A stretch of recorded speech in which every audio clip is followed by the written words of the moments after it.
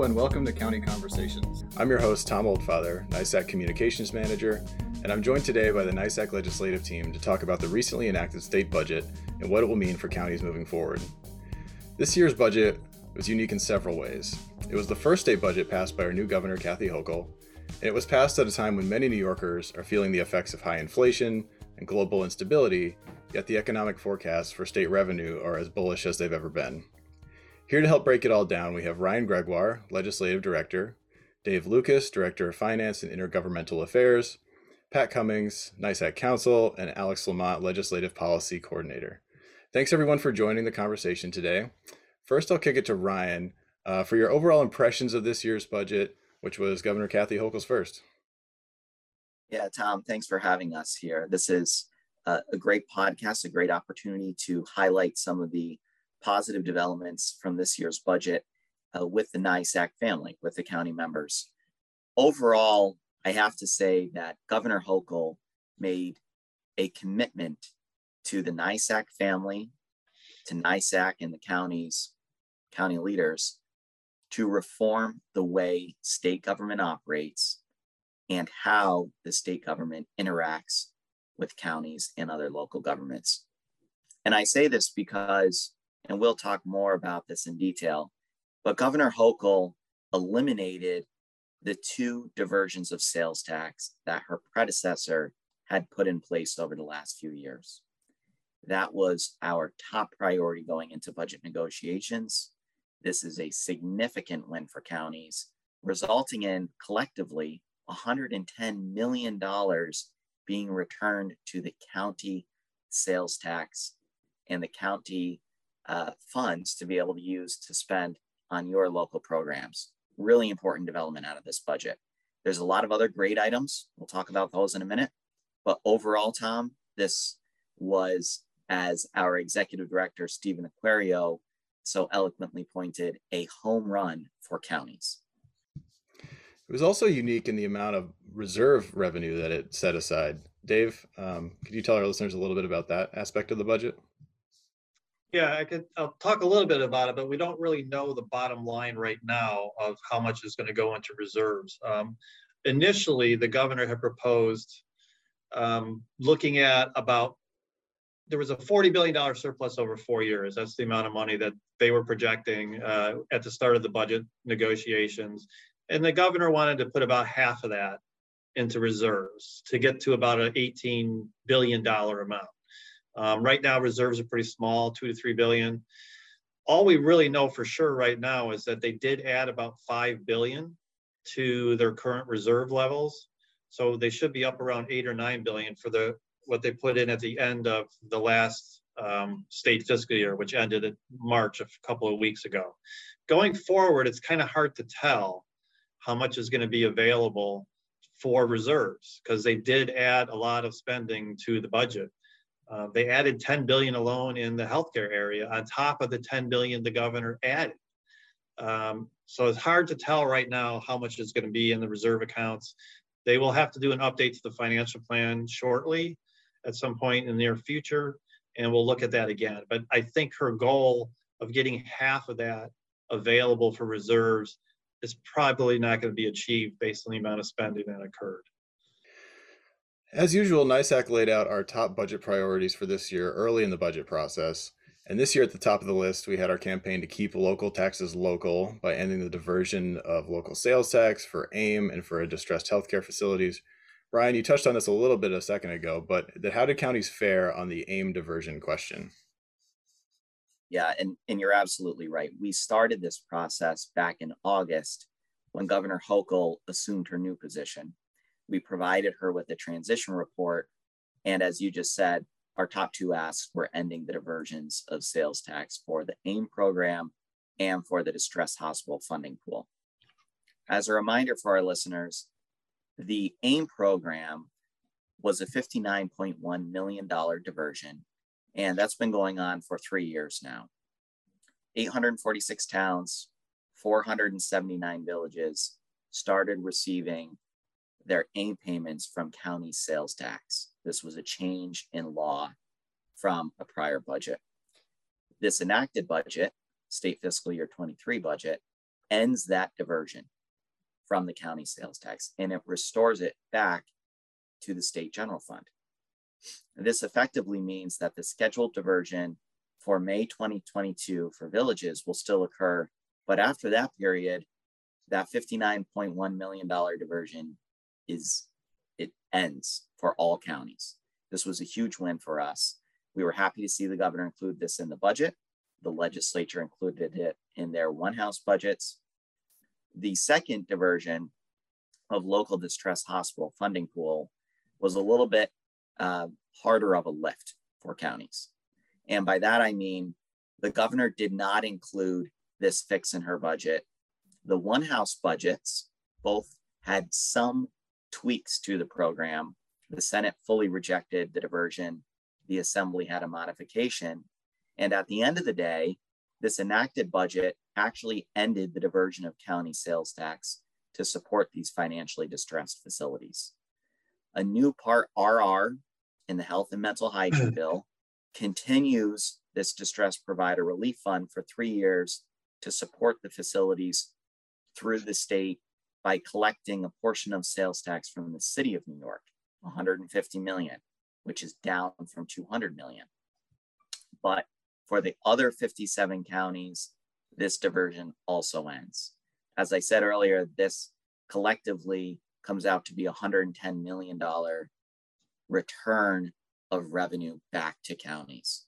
Really significant development, Tom. Frankly, I'm a little surprised that we were able to get this win. But without the support of our county leaders, talking to their state legislators, engaging with Governor Hochul, this would not have been possible. So we have to really give credit to the state legislature, to the governor for making this happen. And this is a very important process going forward, engaging with them early on. It created victories for us. And I'm happy and pleased to report that the diversion of sales tax is done. It's over with. Huge win. One of our other top priorities this year was to increase funding for the local health departments who have been fighting the pandemic on the front lines for over 2 years now. Alex, what kind of funding were counties advocating for, and what did the final budget include? Thank you for the question, Tom. So as we've all seen over the past 2 years, our local health departments are really at the forefront of all public health issues, and they serve as the first line of defense against all new and ongoing public health crises. For several years, we have been asking New York State to increase core public health funding for local health departments, which is known as Article 6 state aid. In this year's state budget, the governor and legislature agreed to increase Article 6 base grant funding for the first time in at least 10 years. The budget also makes fringe an eligible expense for Article 6 reimbursement, subject to a 50% fringe rate cap. This means that counties can seek reimbursement for fringe benefits for the first time since 2011. So in total, the Article 6 aid increase is equal to roughly $26 million, and this funding is going to go a long way towards keeping our local health departments staffed with the staff they need to respond to public health threats and help them to respond to new and emerging public health issues. Alex, for somebody who might not be familiar with the issue, why is the issue of fringe benefits so important to local health departments and their efforts to get the staff they need? Yeah, that's a great question. So, as anybody who's ever managed any sort of agency or business knows, your staff costs are a big portion of your budget. And that's true for counties and our local health departments. Staff are really important to fulfilling the mission of the local health department, but they also come at a cost. And so for us to be able to perform the functions that are so important to protecting the health of our communities, like lead poisoning prevention activities, education about communicable disease control, we need to make sure that we have the personnel who are trained and ready to do this work. And local health departments over the past decade or more have had a really hard time recruiting and retaining the staff they need to do this work. So including reimbursement for fringe benefits in the budget will help local health departments to hire the staff they need to fill vacancies and to do the important public health work that they're charged with doing under state law and under the state constitution. An issue that arose relatively late in this year's budget process was the suspension of state and local gas taxes. Now, this became an issue as leaders sought ways to alleviate the pain from rising prices at the pump. But Dave, the process for delivering savings to consumers is a little complicated. Can you give us a basic rundown of what the budget allowed the state and counties to do? Sure. Thanks, Tom. I'll bring it up. It was a late add to the budget, and it became more important after certain conditions changed on the ground globally. I'm going to talk a little bit about what they did. I'm going to defer to Patrick on the actual local law process and what's going to be necessary there.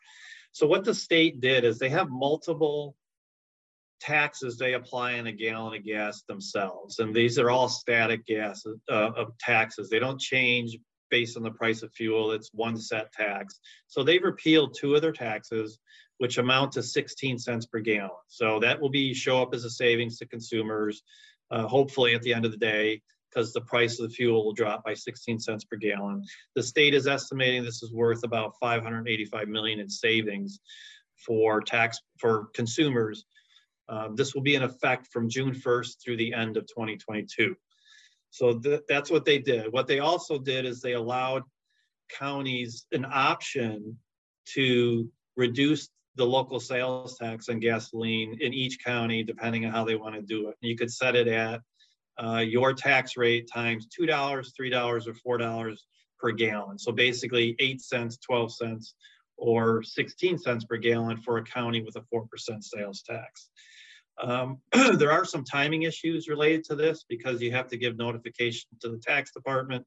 And if you wanted to do this for the June 1st quarter, which is the sales tax quarter, the beginning of the sales tax quarter for the state, you would really have to act very quickly and have this all wrapped up by the end of April, pretty much, in order to hit the June 1st date.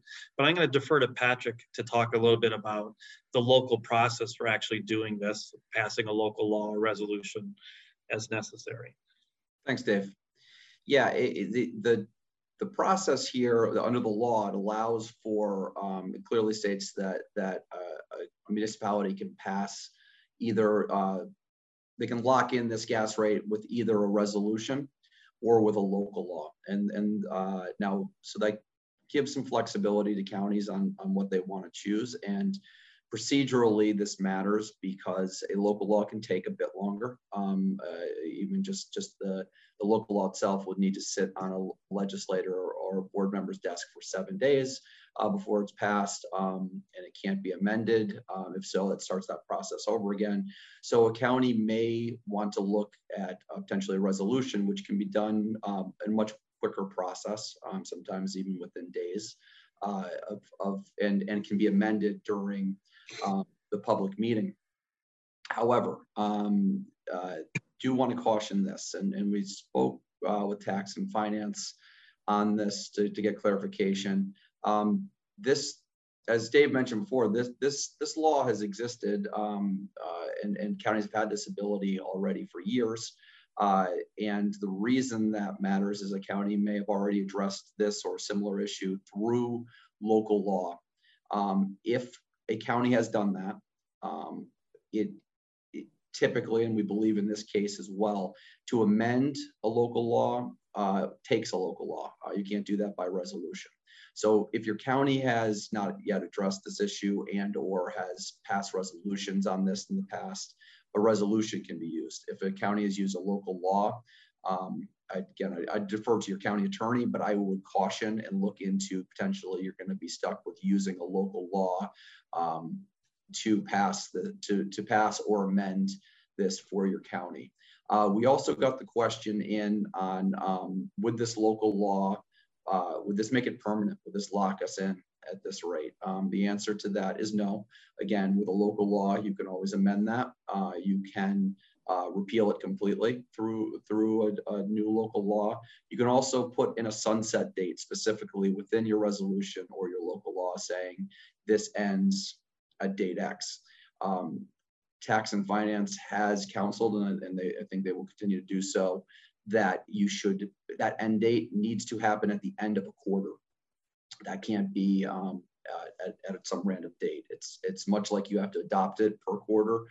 It needs to end in quarter X. But again, I would look up to see if you have a resolution or a local law on this in the past. State Department of Tax and Finance has a list going back to the 1960s on anything sales tax related as far as your county is concerned with whatever you pass via resolution or local law. So if you're having trouble finding that, contact them and they can help locate that. Great. And staying with you, Pat, for a moment, throughout the pandemic, counties have been permitted to hold public meetings remotely, and they receive that power through the executive orders. But this year's budget contained language to extend that authority. Can you explain a little bit about what we know so far about how this will impact counties? Yeah, it's a hot topic and one we get calls a lot about. As we all know, listening to this, we've had over the COVID pandemic the ability counties to hold meetings virtually, and that both over the phone and via Zoom or the internet. And many, if not all counties took advantage of this for health reasons throughout the pandemic. This was at local option, and counties had that ability. Counties continue to have that ability. It's tied to the governor's state of emergency. The state of emergency right now is it sunsets this Friday, tomorrow. And now, if that continues, if that gets extended, the governor's state of emergency, your ability to continue to have virtual meetings in the manner that you did all throughout COVID will continue. On top of that, the new law that Tom just mentioned, no matter if the state of emergency sunsets on Friday or not, you will continue for 60 days from the date that the budget was signed on April 9th, 60 days continue the manner by which you could opt in the COVID policies of a meeting virtually or over the phone with your board, legislature, and the public. However, after those 60 days are up, and assuming the state of emergency is over, the old rules will go back in many ways. It'll be public meetings in person again, with this one change. So you can, and you can do this within your 60-day stretch or any time after, COVID or no COVID, state of emergency, you can have the option, the county body can opt to pass a local law resolution allowing for some ability to have virtual meetings. Virtual meetings will change by definition. No longer will you be able to use the phone as a county. It will have to be via Zoom, via YouTube. It will need to be live streamed. Notice will need to go on your website, and you'll need to have, if you go with this option, you will need a place to put this on your website prominently and keep it there for 5 years, these meetings. You'll need to put notification to the public. And then one of the biggest changes is, if you go with this option, it will no longer be allowed for the entire body. You would still need to have a physical location and at least a quorum. And however your county defines a quorum, some counties, depending if you have a charter or not, might define that differently. But the vast majority of you, quorum means 51% or more are present. So you'll have a physical location, even if you opt into this. At least half of your legislature will need to be present. So then who would be allowed to, if you took this option, to be via Zoom or YouTube? It would be any legislator, and they'd need to have it wouldn't be for any reason. It would have to be for certain specific reasons and how they're characterizing. I think the term they use is it's basically an extremely good reason, and they give a list. It's not an exhausted list. It's examples of what could be a reason, such as as the legislator is disabled. They've got immediate childcare needs. They've got an illness so therefore they should not or cannot attend. If you go with that option, again, that turns on all the requirements to have the virtual meeting. You don't have to have a virtual meeting. You don't have to have a virtual meeting. You can go back to all the old rules if you opt out of this. This is only if you opt in. There's one more piece I do want to mention, and I said this is kind of a post-COVID. There is a caveat to the quorum of you have to have a physical location, and that is if there's any state of emergency going forward. So, whether it be, and that's both for state and local. If there's flooding issues, whatever there is, if it's not safe to have that meeting, you can opt to have in a state of emergency a full virtual meeting. Thanks, Pat. So shifting gears a little bit, the budget did include some key victories on an issue near and dear to many of our rural members, and that's broadband development.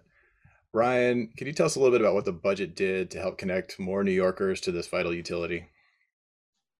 Thanks, Tom. It's a great question. It's an issue that our members, particularly in the North Country and the Catskill Park, have been working on for a number of years with us here at NYSAC.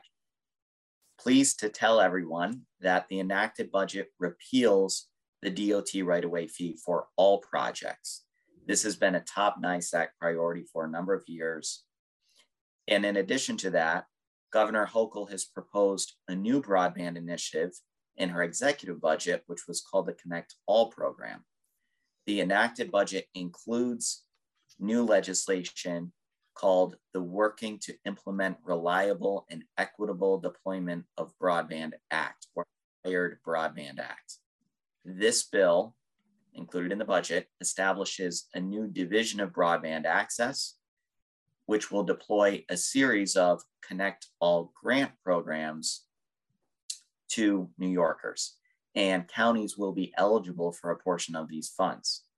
The total investment for broadband initiatives is $1.45 billion, which includes $300 million for the Connect All grant program and another $1.15 billion in federal funds. I just want to highlight a couple of these different grant programs for our members today. The one that's most important for counties is the Connect All Municipal Assistance Program. This grant program will provide local governments funding to plan and construct the infrastructure necessary to provide broadband services, support the adoption of broadband services, or other purposes to maximize the effectiveness of municipal broadband programs. New projects must provide reliable internet speeds of at least 100 megabytes per second download and 20 megabytes per second upload, but there are not restrictions on the type of technology, which was another key victory that we saw. A lot of our rural areas, Tom, may not be able to do fixed fiber to the home. They might be looking at doing a wireless solution, fixed wireless on a utility pole, and there's other emerging technologies. And actually one of the grant programs, it's called the Connect All Innovation Grant Program, will help foster private sector development of these new technologies. So stay tuned for this. Again, it's a massive new investment, $1.5 billion, including $300 million from the state general fund. This was a great victory for counties. We should be able to see an expansion of broadband services, particularly, like you mentioned, in our rural areas. So turning to the environment, the budget was a bit of a mixed bag for counties. Alex, what were some of the victories in the budget, and what will counties continue pushing for in the rest of the session? So in keeping with New York State's record of environmental leadership, there's a lot of great funding and legislation in this year's state budget. That includes $400 million for the EPF, the Environmental Protection Fund, which is a record level of funding. There's also $500 million for the Clean Water Infrastructure Act, which is funding we look for every year to support local water quality and remediation projects. What I really want to highlight today is the Clean Water, Clean Air, and Green Jobs Environmental Bond Act, which was previously called the Restore Mother Nature Bond Act. This proposal was originally funded at $3 billion, and the governor and legislature in their one House budget proposals proposed increasing it to as much as $6 billion. They ultimately landed on $4.2 billion in the enacted budget, which is roughly $1 billion more than what was approved in the previous year's state budget. And this legislation is worth noting for a couple of reasons. First, under the state constitution, any direct borrowing by the state needs to be approved by voters. So many advocacy groups and coalitions that support the Bond Act will be advocating to have it approved by voters in November 2020. This is something you'll want to be aware of and perhaps consider supporting as a county. If it is approved by voters in November, it will be the first environmental bond act rather, that New York State has had since 1996, so nearly 30 years. The second reason why this really matters is because virtually every county and municipality is going to benefit from funding in the Bond Act. You can use this funding for purposes like restoring habitats and reducing flood risk, improving water quality and the resiliency of infrastructure, protecting open space, investing in recreational infrastructure, mitigating climate change, and dozens of other projects that help to preserve and protect the environment. So we want to thank the governor and legislature for including the Bond Act in the enacted budget. And we also want to encourage our members to educate the public about this proposal that will be on the ballot in November and consider supporting it themselves. On the other hand, there were a couple of things we were looking for in the enacted budget that didn't make it in there. One of those proposals was EPR, Extended Producer Responsibility for Paper and Packaging. This proposal would have reduced costs to counties and municipalities related to recycling paper products. However, it was not included in the enacted budget because an agreement wasn't reached between the three parties on what we want this EPR program to look like. However, there is a chance that this could be passed outside of the budget, so we will be working closely with the Senate, Assembly, and Governor to try to get this passed. Similarly, there was a proposal to ban PFAS, which are these dangerous water contaminants that we know are harmful to human health, in certain packaging. That was not included in the enacted budget, but as is the case with EPR, this is something that can be done outside of budget, and we'll be working closely with the legislature and the governor to try to get legislation passed that would protect the health of the public from these dangerous water contaminants. Last year, state legislators passed a bill creating an opioid settlement fund to ensure that damages awarded from litigation against the opioid industry are used to combat the opioid epidemic, and also created an opioid settlement board, which will make recommendations on how $1.5 billion in opioid settlement funds should be spent. Dave, there was a lot of haggling over this issue in the budget process. Can you give our listeners and viewers a rundown of what ended up in the final agreement and what's changed? Well, as far as we can tell right now, not a lot has changed from what they enacted last year. They did establish the opioid settlement fund in law last summer.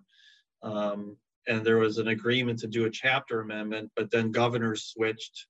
And near the end of March, they finally passed that chapter amendment. And it was something we thought was consistent with the reforms they were proposing before.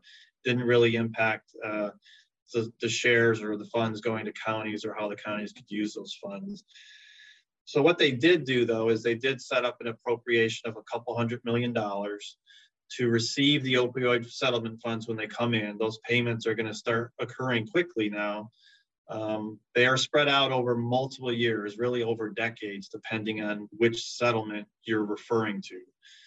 So what they did is they set up the $200 million fund, and they kind of sub-allocated about $60 million that will be available for local governments, including counties and providers of substance abuse services across the board, that will be dispersed regionally by this board overseeing, what's the appropriate use of the funds in response to the opioid crisis. There's a lot of different things that the funds could be used for.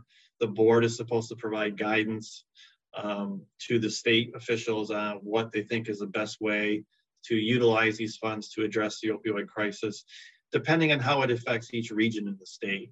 Different regions have different issues. They have different goals and objectives in this area. So it is pretty expansive on the uses. So that's really what they kind of did, is they set up the mechanism for bringing the money into the state budget and then dispersing it out.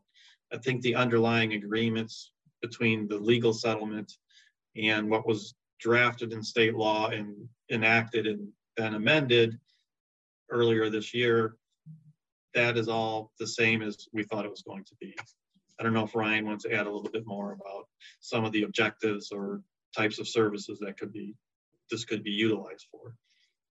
Yeah, sure, Dave. So as David mentioned, the state legislature really created the appropriation authority to receive the funds and then suballocate them out. During negotiations with the parties, both the opioid manufacturers and the litigants and counties, there was a settlement agreement which included a variety of ways that you can spend this money on. Some of those include programs to help with substance abuse and to assist individuals to get back on their feet. There are opportunities where counties can spend this money to increase opioid education awareness programs, drug take-back days, Narcan administration, and trainings for their communities. So there's a lot of different ways that this money can be used for.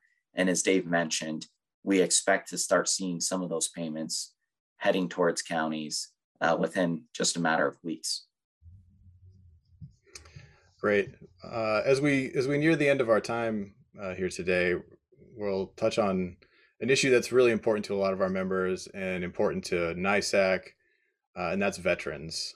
We previously this year launched an initiative called Operation Greenlight to try to raise awareness about some of the issues facing veterans as they returned from the wars in Iraq and Afghanistan. Ryan, could you talk a little bit about what was included in the state budget? There's some significant victories for veterans and the county veteran service offices who support them in communities across our state. So can you tell us a little bit about what is in there for veterans? Sure, Tom. And, Operation Greenlight could not have come at a better time. November, when we celebrate Veterans Day, is right in the middle of executive budget development. We partnered with the state of New York. We partnered with Governor Hochul's team to take a look at how we fund and support our county veteran service officers.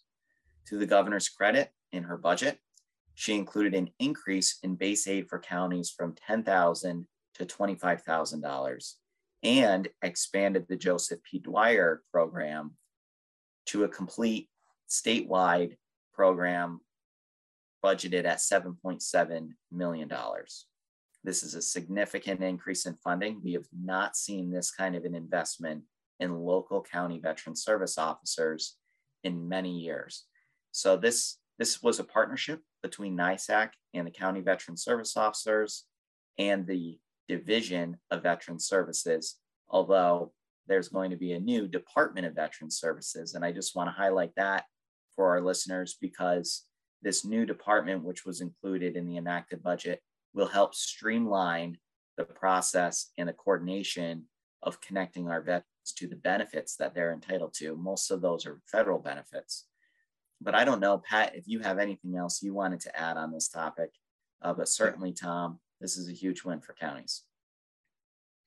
Yeah, I want to, first you have to thank Ryan too. I mean, he's being modest. It was a huge effort by Steve, by the communications team, but Ryan really took bull by the horns on this really important issue to help make change. We haven't seen these kind of changes in laws that will help and support that will help veterans in decades. So and even some of it might not be the biggest money amounts that we've had for wins when you start comparing to other programs across the board. Because we did get a lot of wins this year, but you're going to see actual real change and great things happen from, especially if you're not familiar with the Joseph Dwyer program, because it wasn't statewide before.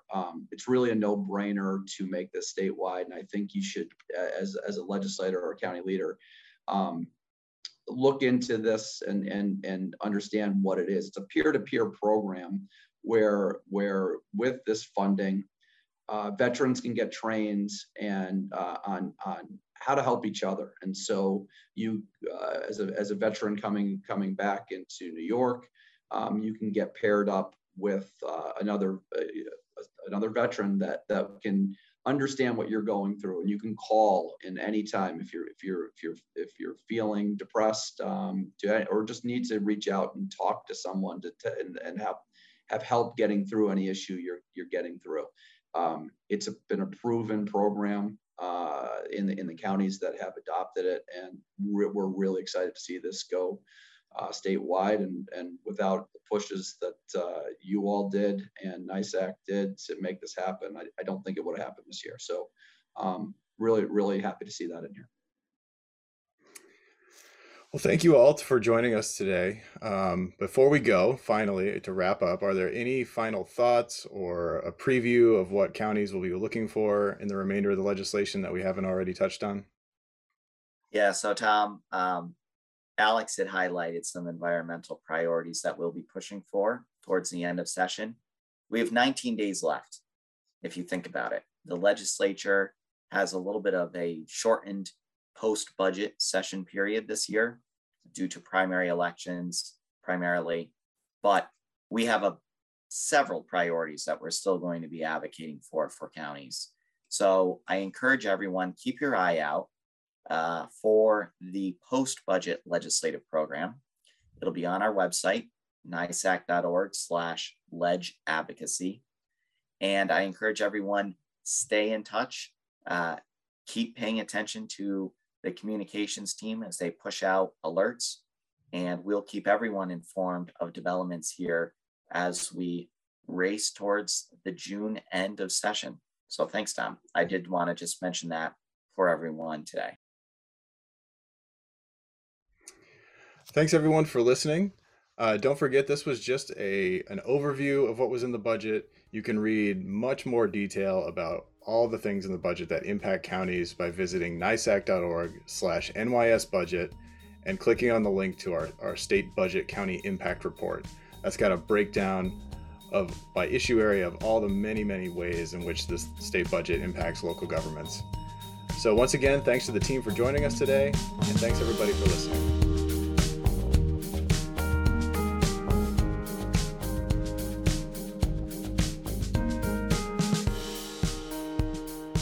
Thanks for listening to this episode of County Conversations, brought to you by the New York State Association of Counties. We hope that you will continue to enjoy these county government-focused conversations, so make sure to subscribe to stay up to date.